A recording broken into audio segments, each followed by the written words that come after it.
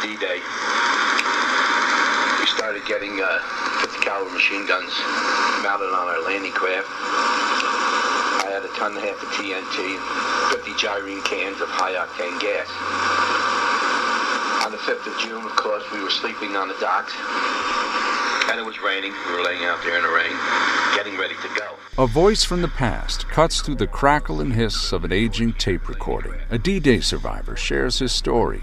This testimony, this first-hand account of history exists because of a caring, dedicated man. There are stories out there, stories that I sure as heck want to hear, and now that I've heard them, I feel a very moral obligation to tell them, because these men are no longer with us. But even if they were, they're too humble and self-effacing to tell their stories. And their stories need to be told, because they literally saved the world, and they're called the greatest generation, and they are. 78-year-old Bob Abbott from Yonkers is not a historian by trade. He's a Navy veteran, a grandfather. He's retired, and over the years he has taken it upon himself to interview and record World War II combat veterans.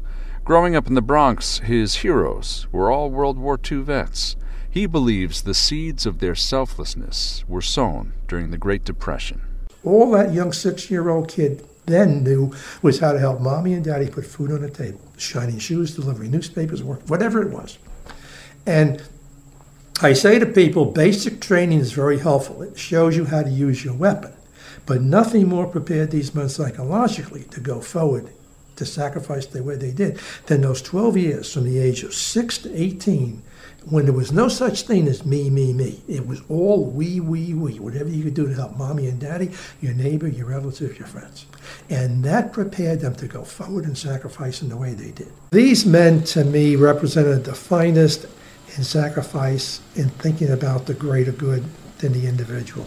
And it's because of them we're having this conversation, that I have my family, that I have my grandchildren, that we have the way of life we have. And as much as with politics these days there's so much contention, we're still the greatest, freest nation on the world. Whenever he would spot an older gentleman wearing a veteran's cap, Bob Abbott would introduce himself. Quietly, when no one else was around, he would thank the man for his service. And then he would politely ask if he would like to share his story. For them, it was like going to confession. They got it all out. And the thing for these men that opened it more than anything was in 1998, 1999, when that movie Saving Private Ryan came out. That opened up everybody, for good and bad. It was a catalyst. So I was sort of approaching them pretty much at the same time that they had seen the movie or heard about the movie, and even if they hadn't seen it, they heard about it. It opened up a lot of things. And they were all retired. So now they didn't have a job to keep them busy. They were sitting around the house, whatever they were doing. They had time to think about it, the good and the bad. Over 20 years, Abbott has interviewed roughly 200 World War II combat veterans. He has hundreds of hours of conversations on audio cassette, many accounts of D-Day. We could see the guys trying to get up to the beach for protection. Of course, they were just about wiped out. They were just being butchered. And that's exactly the word we use, is butchered. The water, of course, was blood red. The beach was a disaster. It was just a disaster. Waved us off because we couldn't get back in again. Later on that afternoon, I went back in about 3 o'clock in the afternoon to pull some of the wounded off. That's when I saw the arms, the heads, the legs, half the bodies.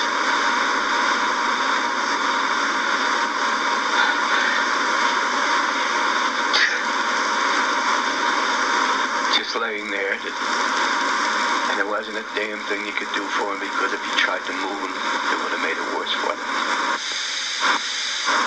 We got through it. We got through D-Day. There are harrowing stories of survival. They dropped the bomb, maybe a couple feet from me, and the sand just buried me from where I was. And all I could hear was, "Aaron, Aaron, Aaron," and it was my officer. And he was trying to get a hold of it. Thought I was dead. So I popped out of the sand, and then he knew I was all right. The only other thing I did on the beach was to save a man's life. And I still haven't found out who he is. It was a photographer for the Signal Corps, and he had his right leg shot off at the top of the parachute tube boot. and all was hanging by one muscle. And I strapped that to a gun, and I picked him up and I carried him out in the ocean. I gave him a shot of morphine. We carried morphine on our shoulders, so I gave him a shot of morphine, carried him out to the ocean with his equipment and his birds and camera and everything. And I put him on the same ship that I made the landing with. They came back, and they were yelling. That was O'Neill. He says, "Hey, Lynn, hey, Lynn." He said, "Come on over here." So the bullets were going all around my head. He said, "How the hell do you do it?" He says, "You were out near the water with that guy on your shoulder, bullets popping all around, you never got scratched." I said, "I don't know. The good Lord is with me all the way." Lord is with me all the way. Because I had a feeling he told me one time, "Don't worry." You know, I felt I heard him say it. Don't worry about it. I don't remember just exactly where it was. It was on the beach, I think, on a heavy fire. And I just lay there, and I hoped the Lord was with me, and I prayed a little bit. And I felt his voice talking to me, saying, don't worry, you'll be all right. Everything is going to come out all right. As you can hear, audio cassette quality diminishes over time. Bob Abbott hopes a museum or a library can preserve and archive the interviews, digitize them before the tapes degrade even more. I interviewed a man up in Rhode Island who was a prisoner of war for 1,292 days, Ernie Plants. He's no longer with us. He was raised in, I think it was North Carolina. He joined the Navy to help his parents pay their rent and put food on the table. And his submarine was torpedoed January or February of 1942. And he was a POW for 1,290 plus days. And some of the stories he told were harrowing. One of the stories he told is, as a POW, you never tried to escape, because the Japanese would retaliate if you escaped, because you slept in groups of 10. If anybody in that group of 10 escaped, the other 9 got shot. It is a deep personal sense of obligation and duty that compels Bob Abbott to chronicle these first-hand accounts of the men who had a hand in saving civilization and shaping the modern world. The older I get, the more I appreciate what these young men did and the sacrifice they made. And I appreciate having this life. And I realize we would not have this life if the Germans won or the Japanese won World War II.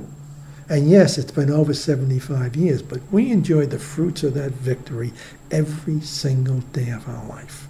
Every single day. And every one of us, whether we want to admit it or not, is a recipient of that sacrifice. And I think the very least we can do, if we have the time and the interest, I have both, is to thank these men personally when I can, and they're no longer with us, and then to thank them through telling their stories to as many people as possible.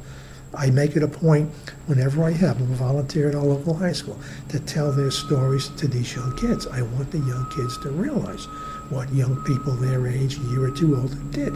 In Yonkers, Sean Adams, WCBS News Radio 880. D-Day morning, we loaded up with troops, and Army demolition teams. All that night we rode across the English Channel. About 4 o'clock that morning, we headed in for Omaha. There was an old church that was bombed out up at St. Mary Glace. That was the beacon to take us in.